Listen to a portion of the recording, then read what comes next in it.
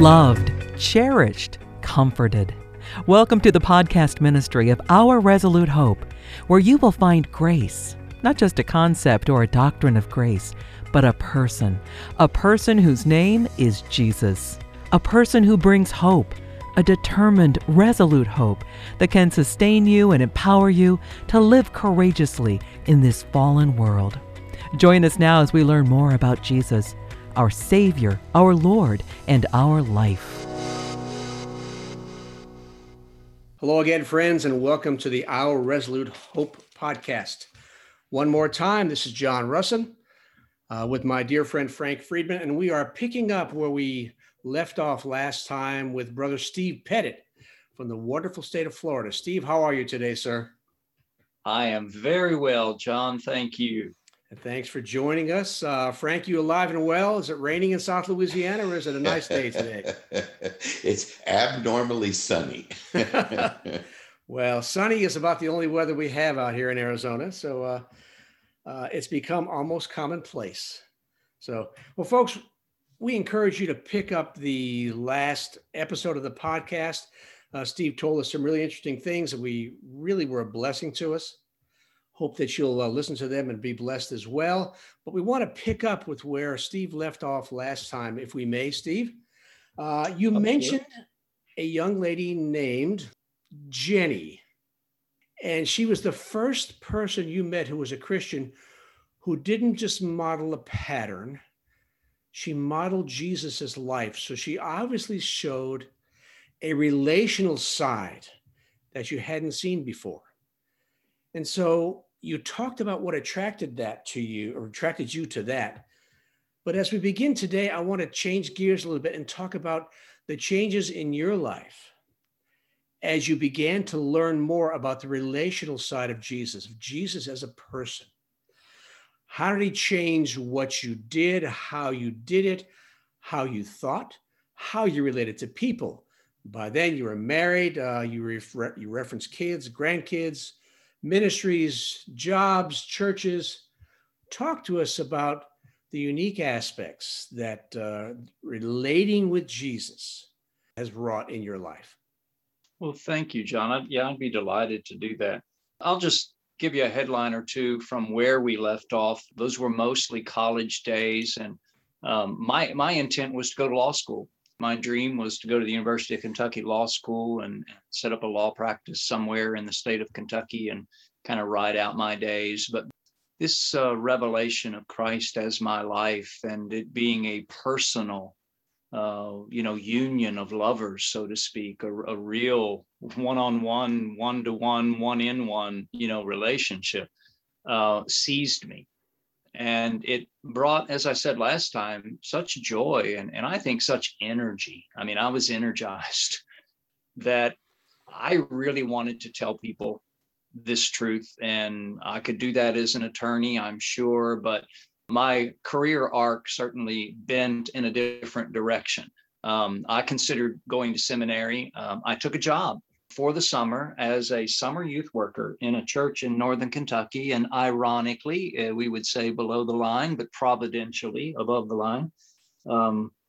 It was the very church that Juanita Day, that downstairs neighbor, took me to 22, 23 years earlier.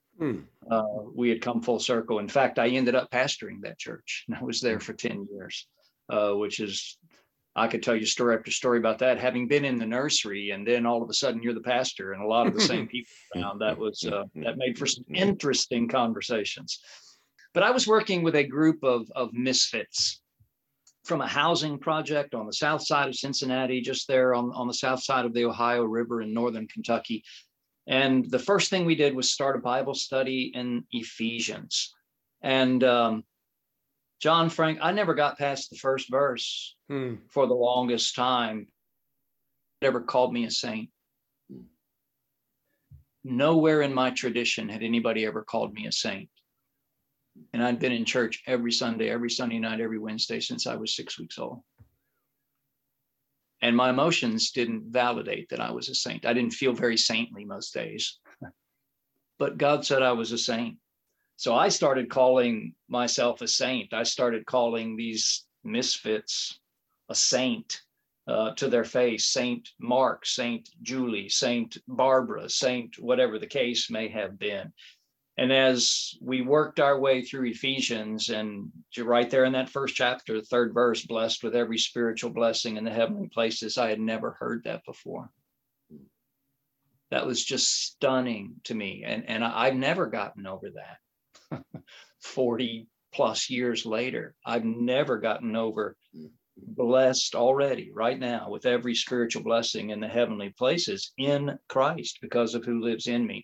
And I won't work my way through that whole letter with you guys, but that Bible study that summer, I was still planning on going to law school at that point. That Bible study convinced me that I wanted, I don't know about being called or not, but I surely needed to tell people this good news, and I wanted it deep down in my heart.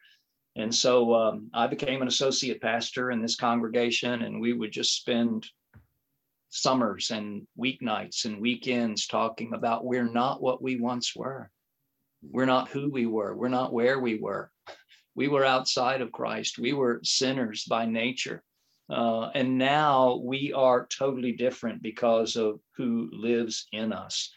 And that, as I said, that I never made it to law school. I stayed in that church for 10 years and did some seminary classes midweek and drove back and forth to Louisville, between Northern Kentucky and Louisville, and just loved the ministry in that church. About 2 or 3 years into it, for the first time in my life, I heard somebody saying out loud what I was hearing in my heart.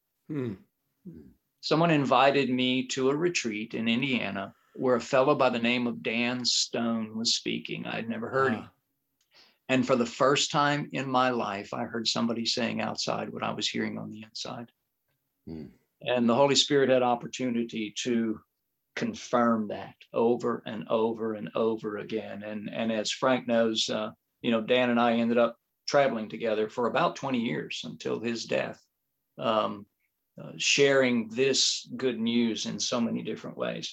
But this reality of the person of Christ as my life, as Colossians 3:4 said, was just enveloping, as you can imagine, every dimension of that life. Christ is my life for marriage. He's my life for parenting. He's my life vocationally. He's my life socially.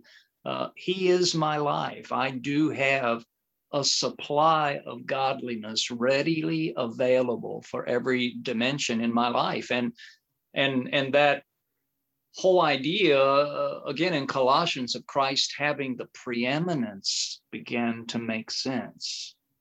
That, we're not in some kind of hopeless hierarchy of what comes first, second, third, fourth anymore. That's one of those kind of mechanical ways of trying to sort out your priorities and make life work. But Jesus Christ really is my life, first place in every dimension. So he's no different in my marriage than he is in my pastoring, than he is in my parenting, than he is in my friendships, than he is when I'm out fishing. He is no different. It's the same source. It's the same dynamic of taking what he has freely given me and freely given it away to whoever's in front of me. And boy, you're liberated from putting on a pastor hat or a husband hat or a daddy hat or a grandpa hat or a good old boy hat or whatever it is. You get to be you, the you God made you to be before the very first let there be. This person he designed to receive and contain and uniquely express his life for all of eternity. And I think a pivotal point in that, let's just maybe start with the marriage, because that's what came next after hearing Dan. Soon after, Ella and I were married. And I'll move it all the way up to an experience that we had that probably encapsulates this as well as anything, and how it spills over into every dimension of living. We lived in a parsonage just across the street from this church, and we were hosting a baby shower for a young couple in our church. Ella and I were.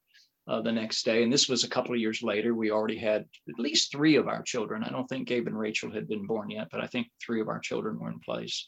Maybe all 5 of them were by now. It's kind of blurry. But anyway, I know, it was busy. I was pastoring a church with 600 people in it. We've got 3 or 4 or 5 little kids, roaming around the house, all 3 and under, because there were 2 sets of twins. Oh, my. Yeah, that was crazy. Ella was, tired as I was. And I thought, man, I love to fish. Frank knows that. And that's kind of how I recharge. So I figured while I was at church, I got my sermon ready for Sunday. And if I go home tonight, this was Thursday, if I go home tonight and get, I'll fix a dinner, I'll cook out or something, I'll give the kids baths, and maybe I can go fishing on Friday and I'll kind of get to recharge. And then we'll host this party for the church on Saturday. And so to make that long story short, guys, I won't belabor the point, but it just kind of, I think, testifies to your question about how this affects every dimension of living. I was still prone to manipulation. I wasn't totally into ministry in those days. Steve, I have a degree in manipulation. Well, I went home and I said, hey, let me cook supper tonight. Why don't you let me give the kids a bath? You need a break.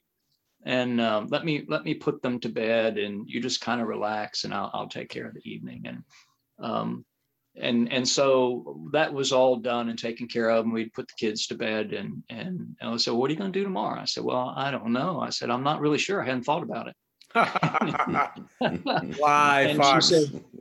She said, you got your sermon ready to go for Sunday? I said, I do. And any appointments tomorrow? None at all. And she said, you haven't been fishing in so long, Steve. Why don't you go? I'd be okay with that. And I thought, wow, there is a God, But I thought what I actually said was, well, I don't know. I hadn't thought about that. But now that you mention it, I think I will. And so I got up early the next morning, had a little 12-foot John boat that I threw in the back of a pickup truck. And I was putting that in the back. And Ella said to me, Steve, come here just a minute. You see that porch out back? Before you go, can you just knock that trellis off that's already falling off, and there are no flowers growing on it anyway? I said, yeah, I can do that. Knocked it off, threw the trellis pieces out behind the garage, and I got the truck, just was backing it up to pull out of the driveway. And I said, Steve, you see where you knocked that trellis off? The paint doesn't match what's underneath there. Do you think you could just touch that up for me before you go? I'm going, yeah, I can touch that up before I go. Got some paint out, slapped a little bit on the poles where the trellis was attached, through the paintbrush in a bush. I'll clean it up when I get home. Got ready to back out of the driveway, and Ella said, Steve, look at that paint you put on there. It doesn't match the new or the old paint. They don't go together. Guys, a 5-minute trellis job turned into 8 hours of painting a back porch. And I was back there just fussing and grumbling and complaining. It was a parsonage. The trustees should be over here doing this, God. I don't have any equity in this place. Why am I the one doing the work on this piece of property? I should be fishing, rat, going on. And I heard in my mind, I had memorized maybe a few months before Galatians 2:20. And I heard this in my mind. You've been crucified. And I said, you got that right. You're being crucified right now on the back porch. I am being crucified right now. And I was slapping that paint on, just quoting that verse. And here's how it came out, guys. I'm not making this up. As I was kind of pushing paint up and down that pole with a big old 4-inch paintbrush, I was saying, I have been crucified with Christ. It is no longer I who paint, but it's Christ who paints in me. And the porch that I now paint, I paint by the life of the Son of God, who loves my wife, Ella, and gives himself up for her. Wow. And And I think for the first time, guys, I mean, I had known some of the facts and said some of the words, but experientially, personally, from God himself, I knew the lover lived in me. It's a circumstance, Steve, that took truth off the page and into your life. Sure did. Yeah. It Yeah. sure did. And you know how the truth sets you free. I was free from that point, and I think I've been free from trying to love anybody ever again. Mm. You know, it's one I'm thing to free. know that Jesus is Savior and Lord. Those are all pretty elevated thoughts. But he's a lover. Yes. And that lover lives in you and wants to love through you, through me, exactly as he does through Frank, like he did through you. Yes. That's a pretty stunning picture of our Jesus, that he's Isn't a it? lover. And he's the forgiver. So some years later, even here in Florida, when a ministry partnership went south and all 7 of us ended up in a 3-room, 900 square feet apartment, 5 teenagers in 1 room, Elle and I in another, you know, kind of a peace neutral room in the middle. I could say, it is no longer I who forgives, but it is Christ who forgives in me. And the people I now forgive, I forgive by the faith of the Son of God, who has forgiven every one of these people and given himself up for them. Wow. He's the forgiver too, isn't he? Yes, he is. He's the lover. He's the blesser. It's no longer I who bless this adversary. It's Christ who lives in me. He's blessing this difficult person, the one he loved so much he was willing to die for. He's the blesser. He's the forgiver. He's the lover. He's the peacemaker. You fill in the blanks. Yeah. Because when Christ is our life, you know, our lives are not compartmentalized any longer into the vocational dimension, the father dimension, the parent. And that doesn't mean there aren't roles that we fulfill, but I'm talking about how, and your question was, how do you live this out? You know, what difference did it make? He being my life, the lover, the forgiver, the blesser, the peacemaker, available in every moment, nothing too much for him, no darkness too dark, no meanness too mean for him to deal with. Now that's life. You know, Steve, I had a thought as I was listening to you. You took that verse in its totality. What I mean by that is I hear a lot of people in our New Covenant movement that trying to teach this message of the New Covenant that will focus on the first half of the verse, that we've been crucified. The old man has died. And we're neglecting to put that into the present circumstance of life, that we are now living with his life. Do you know what I'm saying? I do, Frank. And I think that's why, even though we can quote that verse, and it may be a while, you know, I had committed this to memory before it became truth to me personally. We are good at just kind of spouting the concepts, and people even get excited about the fact that, oh, I have been crucified with Christ. But that's just an opinion and a piece of information until you're in a moment like that. You know, a difficult marriage, a rebellious child, ministry partners that pull the rug out from underneath you, or whatever the case may be. Then in that moment of tension or distress, we have a God-given opportunity to take our faith and put it in the one who lives in us, who says he's adequate for this. I mean, it's really a faith in the faithfulness of Christ, isn't he? He's faithful to deliver. He's faithful to come through. He's faithful to supply.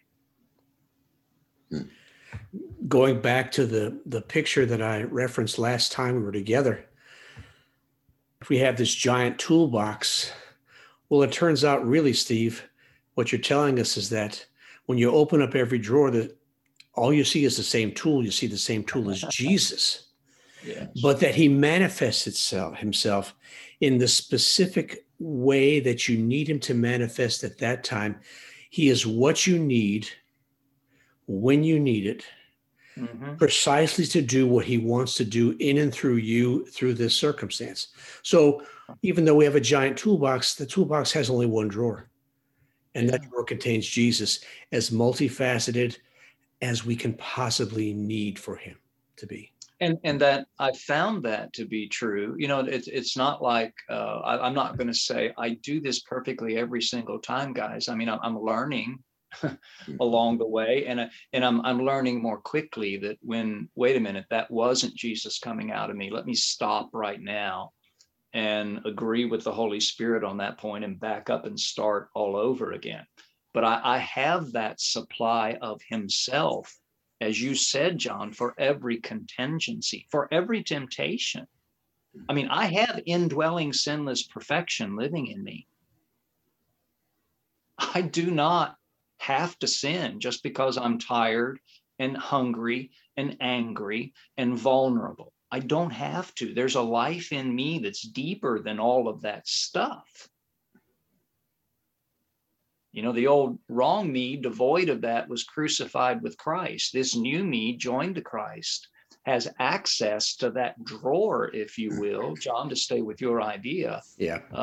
In every temptation of life and with every directive of life. So we're constantly saying to people, please, please, please don't see the temptation against just you. Just you was crucified with Christ. See the temptation against the life of the Son of God in you. Please don't read your Bible and see the directive or the command to forgive 70 times 7 or go the second mile with somebody against just you, because just you died. You have a second mile life in you. You have a 70 times 7 forgiver in you. You see that directive coming against the life of the Son of God in you.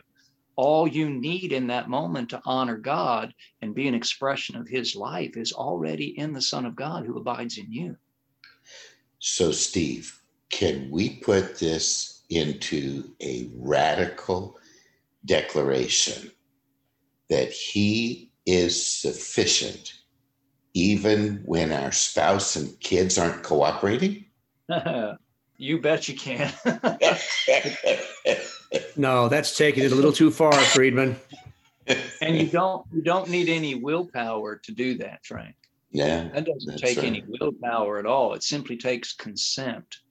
You know, when I walk into a room and it's full of darkness, I don't have to generate any light. I don't have to try hard to generate light. I just got to go to the wall and consent to turning the switch on.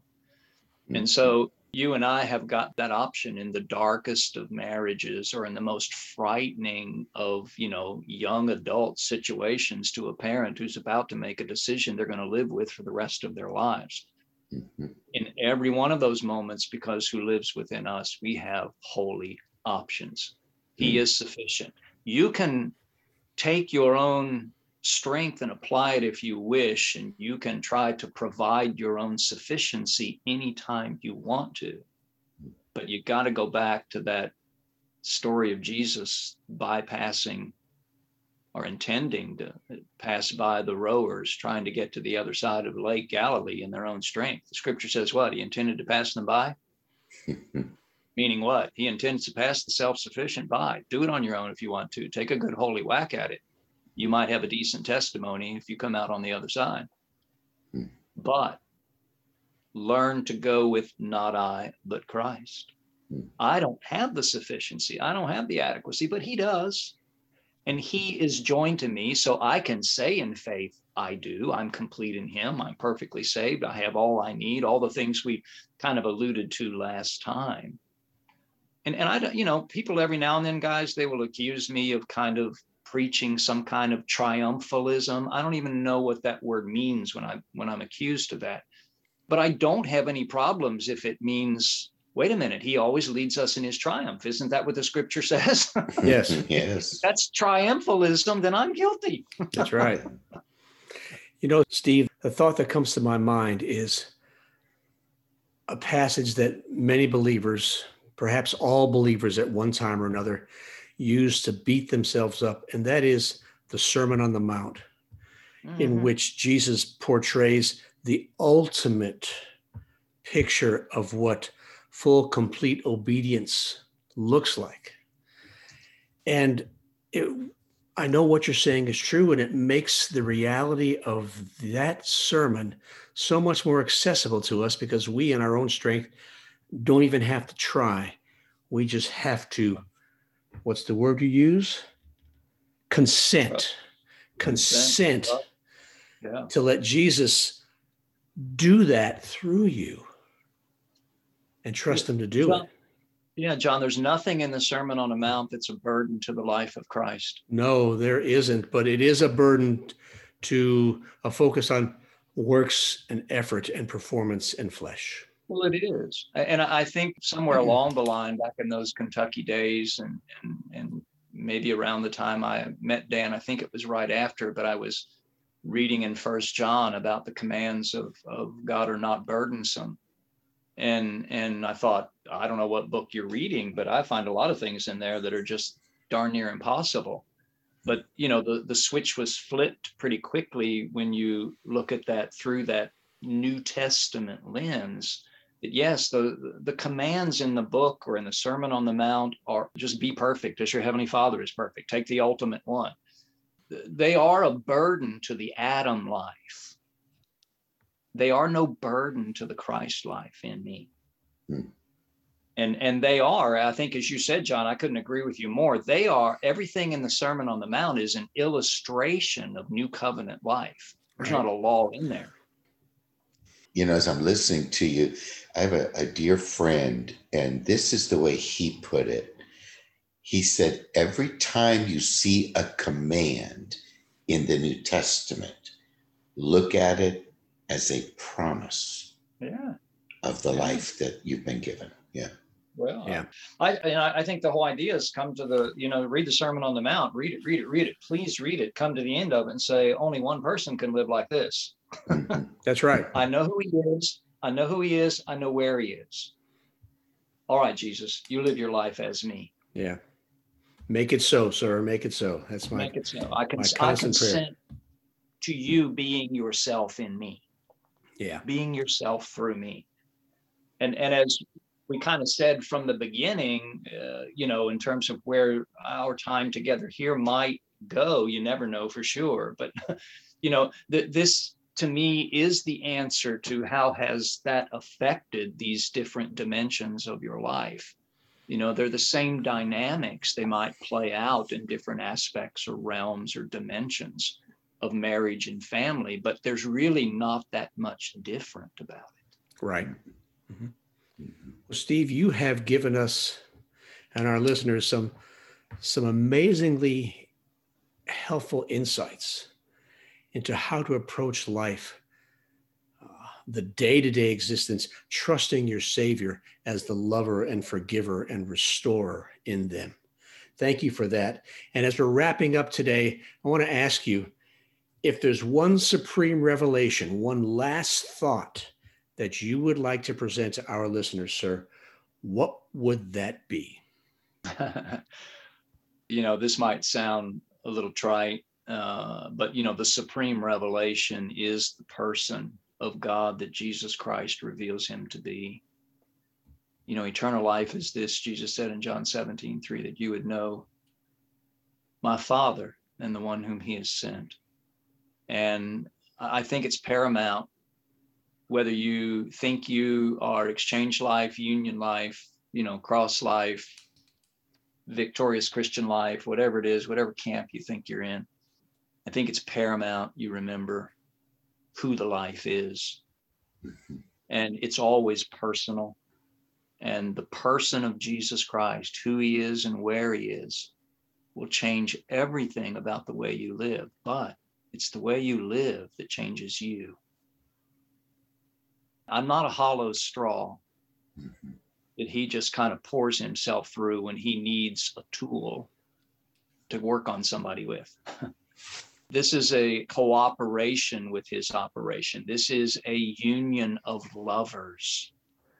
And the fruit of this is born of the intercourse, if you will, the interrelatedness, person to person. You can have all the biological, mechanical, systematic, theological models that you want, but if you miss that it's about the person and that he is enough, you haven't got anything. Wow. Steve, can I add one thought to that to take it maybe and wrap it up in a package? Okay. It's interesting that you shared earlier when you first got together, you taught Ephesians. When I first came to Grace Life Church, the first book was Ephesians. It's funny how the Spirit led us both to do that. And ironically, I spent an entire first day on verse 1, that we are saints. And this person came up to me and she said, Frank Friedman, I don't care what you say, I'm a sinner. And I said, ma'am, I don't doubt that's what you do. You're probably doing it right now, but it's not who you are. But what hit me is this, as I listened to you at the end, we tend, I think, as believers to read the Bible, and I hear you say this a lot, and we say, I can't believe that, or I do believe that, but we've got to take this away from the that, and we've got to say, boy, I can't understand that. I can't wrap my mind around it, but Lord, I believe you, and turn it into a personal, that this was a letter from our God's heart and mind to us. It's not something to be discussed and debated. We're supposed to believe him. Yeah. Yeah. Letter to the Ephesians is more so than any other book, a mirror. And our Father holds the mirror and says, daughter, son, this is how you truly are. Wow. And I don't want to belabor the point or push you past a point of time frames here, John, but just to make that and amen that my own way. I pastored this university church here for 22 years. And interestingly, it's not a law, it's not a rule. I'm not recommending anybody else do it. I'm just telling you what I did. I started every new believer in Galatians, Ephesians, Colossians, and Philippians.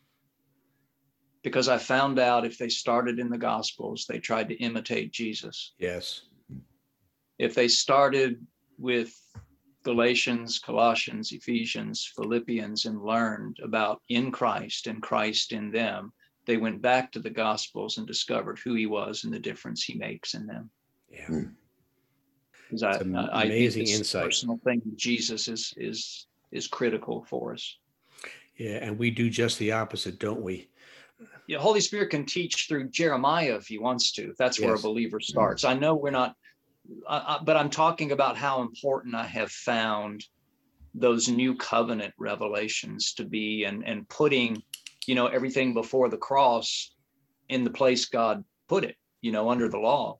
And yet now this law keeper who did it all perfectly lives in you, turning loose. Maybe to put it this way, the way you did last time, Steve, we begin the Christian life complete. Mm-hmm. Yeah. And that's what Galatians, Philippians, Colossians are all about. Isn't that the truth? Amen. Praise the Lord. All right. Steve, Frank, thank you so much for joining us today. We appreciate your perspectives, your insight, and I've been blessed. Hopefully our listeners have been blessed as well. Thanks again for joining this episode of the Our Resolute Hope podcast. Please check us out on our website, ourresolutehope.com. Give a listen to our social media platforms. And once again, remember today, choose hope, choose Jesus. Thanks for listening. We trust that you've seen Jesus today. And you know that no matter what you're facing, he offers you himself, his own life. He wants to live his life with you, in you, and through you as you trust him and walk by faith in this troubled world. You've been listening to Our Resolute Hope podcast. For more information, find us online at ourresolutehope.com. and check out our social media channels under the name Our Resolute Hope.